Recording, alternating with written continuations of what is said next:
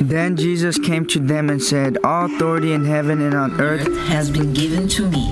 Therefore, go and make disciples of all nations, baptizing them in the name of the Father, and the Son, and the Holy Spirit, teaching them to obey everything I have commanded you. And surely I am with you always to the very end of the age." Welcome to Exploring Missions, connecting mission needs with those equipped by God to meet those needs, across the world or across town. And now, the host of Exploring Missions, Bert Harper. Many of the heroes that we have in the Bible are connected with being a warrior. Paul told Timothy to be a warrior. Joshua certainly was a great warrior. And so, when we talk about soldiers and being a warrior, we're talking about a group of people who have a heart that may be a little different than the average person. And in the studio today with Nathan and myself, we have Jeff Wagner. And Jeff is welcome first to Exploring Missions. Well, thank you, brother. And it's an honor and a pleasure to be here with you. And may God bless this. Well, we're glad you're here. And first of all, before I go into your extracurricular activities, tell us, you're employed here at AFR. I am. I'm in the engineering department, and I travel the United States working on radio stations, doing preventive maintenance and keeping everybody on the air. I work with 12 other crew members, and we have an opportunity about once a month to travel and work on stations in different areas. Well, it's a blessing, and I can always tell when you're leaving on a Monday. You got blue jeans on. Yes, sir. Yeah, normally we have to wear khakis or something like that, but on the days when engineers are going out, they come dressed prepared, and so yes, I can know who is going out by looking at their apparel of dress. Yes. Well, Jeff, you do work for that, but also you're a member military. I am. I'm a member of the Mississippi National Guard. I've been with them 29 years in service. I've had a leave of absence at one point, and it was after 9/11 that I returned to the National Guard duty in 2003. Okay. And right now, one of your assignments is in the area of chaplaincy. It is. And you've been doing that how long now? I've been doing it since 2007, so 10 years now. And I love it. It's serving God and country at the same time. And I believe with all my heart that God opened that door for me to serve as we call it now a religious affairs specialist, but chaplain assistant works as well. Religious affairs what? Specialist. Well, you're a specialist, brother. I don't know. I like specialist on anything, Nathan. Better than generalist, right? Yeah, that's exactly right. Well, Nathan, when I think of two things, the military, the admiration comes up in my mind and my heart. My dad did not serve in the military because of the number of kids and his age and his vocation in World War II. He could have been drafted easily because of his age, but he had, at that point in time, he had 6 children, and he was a farmer, and they wanted him to keep on farming, so he did that. But he had 2 brothers that were in the military during World War II, and one of them was at Guadalcanal. Wow! And he was the youngest of my dad's family. And he was one of those, and I relate this just because I grew up hearing it. And every time I'd see my uncle, I admired him. He was at Guadalcanal, where the Marines rushed in, but then they were cut off by the Japanese behind them. And he lived on coconuts for days on end, weeks on end. Yes, and when we had a family reunion, he did not eat the coconut pies or the coconut cakes, I tell you that. Well, I thank your family for his service. Yeah. Well, it is a great, I think, a fantastic heritage when a family has that in there. And we, as children, we grew up, Nathan grew up singing it, we're in the Lord's army, you know? Sir. Mm-hmm. And so we're in the army. So being a follower of Christ and being in the military of a nation have some things in common. They do. They have a lot in common. Like I said, the motto of the chaplain's corps is Pro Deo et Patre, which means for God and country. We have a specific school that's located in North Carolina or South Carolina, Fort Jackson, where they train all the chaplains, and that's where I did my chaplain assistant training, and it was the most wonderful experience that I've been through as a military school. And so I have a great admiration for everybody who aspires to serve God and country at the same time. We can't proselytize, but and you don't have to have a religious preference in order to be a chaplain assistant. Our job as a chaplain assistant or religious affairs specialist is to provide soldiers with an opportunity to worship in their own faith. So as a religious affairs specialist, I provide religious materials, a place, a location where they can serve or worship in their own faith. I don't have to participate in that service, but to be able to provide an opportunity. We try to make it on Sunday morning, but if it's a Saturday night, as long as we give the soldiers an opportunity to worship, that's part of my job responsibility. Amen. Well, Nathan, again, when I hear Jeff's story and how he was in the military and then became the chaplain's assistant or religious affairs specialist. I wrote that down. Are you known as RAS? Yes. Okay. I figured that we have to put those things. Yeah, everything in the military has an acrostic, right? Yeah, yes. They do. It's just part of being in the military.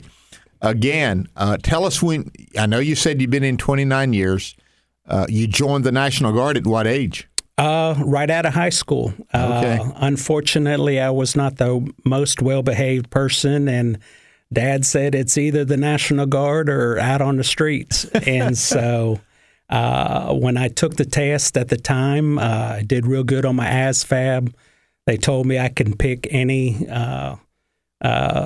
occupation that I wanted to. And at the time, I became a field artillery surveyor, 82 Charlie. And through the years, I've moved around from Pennsylvania to California to Texas, back to Pennsylvania, out to California again, and then to Mississippi. And so that You've been in Mississippi how long now? I've been here since 1987. So this is home now. Yeah, this is home. I've made a home here, and I enjoy it, and it is God's country to us. Well, again, when you re-entered after 9/11, yes, sir. And did that prompt you, or what caused you to re-enter? God was tugging at my heart. I got out disgruntled, and so I didn't have a Christian focus whenever I got out, and God just laid it on my heart. I did children's pastor for 8 years, and so I was discipled by the church that I was in, and God was just moving on me that I would surrender to do ministries, and so He knew that I knew that there are a lot of soldiers that come from all different backgrounds into the service. Some of them were forced in, like myself. Some of them were given opportunities. You'll do this, or you'll go to jail, or other people had career-minded opportunities, but not everybody in there is a Christian. So I knew it's a huge mission field that God would use me as an instrument to help guide along other people. Unfortunately, like the National Guard, sometimes people use it as an escape to get away from their families, and they don't always do things that are very family-oriented in their times away from their families, their churches. And so I had a strong accountability spirit guiding me to help people along. Nathan, you ever heard, I got tired of being told what to do, so I joined the military? That's I don't know if that was the occasion or not. But let's get to the ministry you're in now, a religious affairs specialist. Yes, sir. So you assist the chaplain. That is a main responsibility. Does he assign you tasks? My task is, like I mentioned before, is to fulfill our First Amendment, to give soldiers the opportunity to worship in their own faith on a designated time. And so I do assist the chaplain. I'm what they call a combat multiplier, where I can do several different positions. I'm an administrative.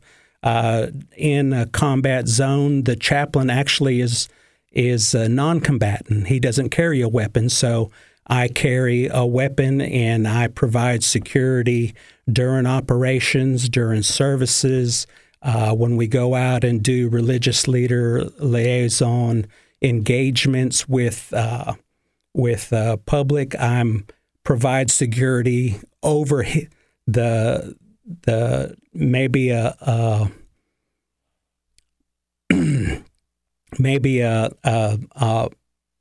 another person of another faith in order for their protection as well. I'd want everything to be safe and secure as possible, as well as we have circumstances in the military, MASCAL or soldiers who are deployed at a particular time and they go through family issues and need some counseling and guidance. I help counsel those soldiers and give the chaplain an idea what these people and what their circumstances might need some counseling in, some direction in, and it's just a wonderful opportunity. Sounds like you've been cross-trained. Yes, as we say it today. Yeah, so imagine that your relational skills, building relationships with soldiers, even across other religious faith, is important for you to carry out your task, to build those relationships. Absolutely. Your interpersonal skills, and just having the foresight or just knowing that you have a purpose and that you have something to offer and to encourage and to lift somebody up. I provide religious supplies, Bibles, counseling books. A lot of books that I get here at AFR ended up in soldiers' hands, and it's an absolute joy to have the soldiers come back to you and say, "Man, you don't know how much that helped me." Okay. Well, have you ever heard there's no atheist in foxholes? I have. And, so with that in mind, deployment, you have been a person that's been deployed. I have. On more than one occasion, or? Yeah. I've been deployed to the Middle East twice, and we haven't actually been in a combat firefight. Well, praise personally. the Lord. Amen. I praise the Lord for that. Yeah. But we have been in a combat zone, and the stresses on soldiers come out quickly. How long is that? Those deployments sometimes? Yeah. Our first deployment was a year and a half total. Part of it in training, 6 months in training, and then 9 months in country.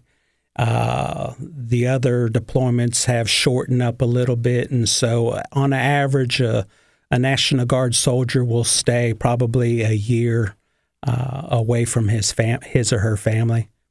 So during those times of deployment, you have to deal with your own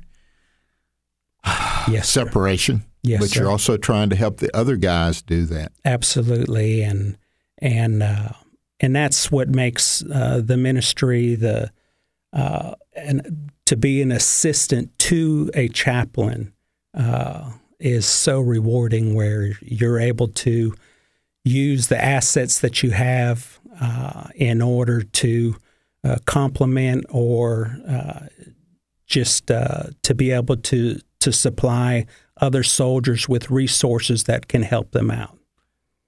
I know they know who the chaplain is, but when he's not available, do those guys absolutely look you up? Yeah, a lot of them. They expect something from you as well. A lot of them call me chaplain, and it's fine. I'm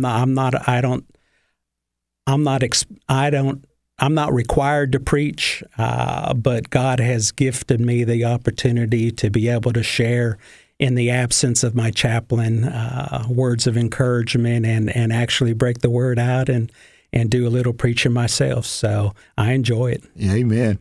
Nathan, when I hear guys like Jeff, I admire them because of their signing up to be of the military, how much we owe them. Have you ever heard that or saw that bumper sticker? You know, if you enjoy your freedom, thank a soldier. Yeah. And we got a lot to be thankful for. There is. I find it interesting that the military, the U.S. military, part of the whole reason for their existence is to defend the Constitution, which includes, you mentioned already, the First Amendment, which gives us God gives us the freedom, and the Bill of Rights recognizes that freedom to worship God. Yes, sir. Freely. And so not only are you doing that generally as a soldier for all of America, you're defending that freedom, but you're also participating in that freedom with the soldiers themselves. Absolutely. That's something that we don't always think about that. It's easy, I think, sometimes, unless you have a family member that's directly involved in the military, to kind of think of soldiers as almost as without emotion, without struggle. They're just, they're built to do this, and almost like a machine or something. But soldiers have struggles just like everyone else. They have families that are that they're separated from for many times. Can you talk about maybe some of the emotional, even spiritual issues that soldiers sometimes are faced with as they're either deployed or looking at deployment? I have friends right now that are looking at a deployment they didn't think was coming. Yes. And I know it's a struggle for them right now. It is. A lot of soldiers, especially when they actually mobilize and go into another country, you're isolated. You're on a base. You're unfortunately, not everybody is like-minded like we'd like us to be, but there are times when they become lonely, they become isolated. I try to get that or use this opportunity to encourage them to read the Bible. People that are not actually in combat zones will have sometimes a little freer time than they normally would. They would go to their job and work 12-hour shifts, and they don't need to sleep the whole 12 hours waiting for the next shift. So a lot of them will go to the gym, and the physical fitness helps their resiliency quite a bit. But taking an opportunity where the distractions are gone. You don't have radio and you don't have TV as much as other people. So there are times when you have downtime when you can actually get in and do a Bible study, discipleship programs we offer. We do prayer breakfasts on Christmases and Thanksgiving. We try to put on programs that facilitate family and opportunities, and we've done barbecues and showed fireproof and try to just encourage families to be resilient and remember you have a family back home that loves you, that cares for you. And so a lot of soldiers, some of them plug into that, some of them don't. And like you mentioned before, some soldiers, when the times get very stressful, they have a tendency to turn to God. And we try to facilitate that through the different services and opportunities that they have to worship in their own faith. I referred to this earlier, but I do want to read it. Paul was writing to Timothy in chapter 2 of 2 Timothy, and he says, "You therefore must endure hardship as a good soldier of Jesus Christ.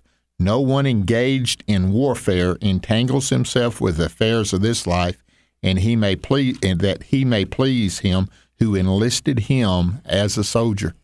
Now, that's for all of us as believers. So if we could, Nathan, take some of this training that Jeff has talked about and really apply it to our lives and see what it is, it'd be better off. I heard someone say Christians want a luxury liner to take a cruise rather than a warship. We need to understand that really we were built for warships, not luxury cruises. Now, I'm not saying anything's wrong with being on a cruise and having a Bible study, but we really need to look at what Paul said about endure hardness. We in America have come easy believism, easy Christianity, and it's caused mediocrity to just become a giant. And I honestly believe in the churches today, the greatest need is to overcome that mediocrity. No. Well, I'm all right. You're all right. I'm all right. I totally agree. There used to be a thought, and I think it was spoken of more than you don't ever hear it now, but the militant church. Yeah. And not talking about physical arms, we're talking about spiritual arms. Yes. That the church is at war. Yes, we're fighting a defeated foe, but he's taking his shots, and he's going down with the fight. And unfortunately, the church today doesn't even know the fight exists half the time. And yes, sir. So, just fitting in what you were saying about the battleship or whatever, I remember hearing John Piper talk about prayer, and he gave the illustration that we tend to use prayer as like an intercom system where we need a little something, so we push the button and say, "Can you bring me up this?" or "Can you bring me over this?" And instead, God does design prayer as like a walkie-talkie to call in air support, and that's the real purpose of prayer. It is. You're just talking about what we used to. We used to sing "Onward, Christian Soldiers, Marching as to War." And that's kind of been taken out of some songbooks, and a lot of churches sure are not singing it anymore. And the Salvation Army was started based upon the idea of military. Absolutely. And Jim Stanley, our manager here, he was in the Salvation Army serving and doing that, and the rank they had. And there's some of that, Nathan, that needs to be brought back into the church. Yeah. And Jeff, you're on the front lines with that about being a soldier and walking with the Lord. The camaraderie is there between soldiers, isn't there? There's a bond, a friendship that happens, especially if you're deployed or if you're in a battle somewhere. Absolutely. I've been fortunate to have served under some of the best chaplains that the military has to offer. But they have a love for people, a love for their nourishment, a love to see them grow in the Word of God, and the preaching that they've done exemplifies it. I mean, expository preaching, going from one side of the Bible to others. Not everybody is the same, but I've been blessed to have been in their presence, and it's just an honor to serve. My older brother, by the way, he was in the military during the Vietnam War, and he was overseas. He was in Thailand. But some of the guys that he was over there with, went through training with, they're still brothers today. Absolutely. And they get together once or twice a year, and these were a group of men that saw the need of growing in the Lord. And they had one guy, he was kind of the leader, and he grouped them together, and they studied the Word. A lot of them married they were in a church, and Yes. they married, members of that church, and they're together. So it's an amazing thing. But military life is difficult, but It is. enduring hardness together binds you together strongly, doesn't it? Absolutely. One of the and when we go into country, especially in areas that have been established for a while, there are a physical building that they call a chapel that we hold services in. Not all areas are the same, but we've had international services where other nationalities have been present that just love the Lord in a way that you've never seen it before, and to be in those services and to be a part of it is just it's uplifting. It's something that is I'll never forget. Amen. Well, one group of people that we've forgotten, and the reason it were brought to me is the person behind the board today is Pat Montague, and she knows what it is to be a military wife. Amen. And sometimes they have to stay home, but sometimes they've had the privilege of going to a foreign country and being a part of the life there. And the reason I bring that up, I want our people to join in praying for our military. Yes, please. And before you go, I want you to give us at least 3 or 4 things on your priority list that our listeners can pray for you, but also the whole military. Absolutely. Well, I mean, my wife, she's a prayer warrior. She's in Scripture every single day, and I know that in my absence, she'll be lifting me up. But I encourage our listening audience to lift up our soldiers, and it doesn't have to be any in general. There are certain locations that you can, or websites that you can go to that send care packages to our soldiers. That somehow they don't get care packages or they don't get a single letter while they're in country, and just these opportunities where they know somebody is thinking about them, kind of like the Operation Christmas Child. You're sending out a box of love to our soldiers.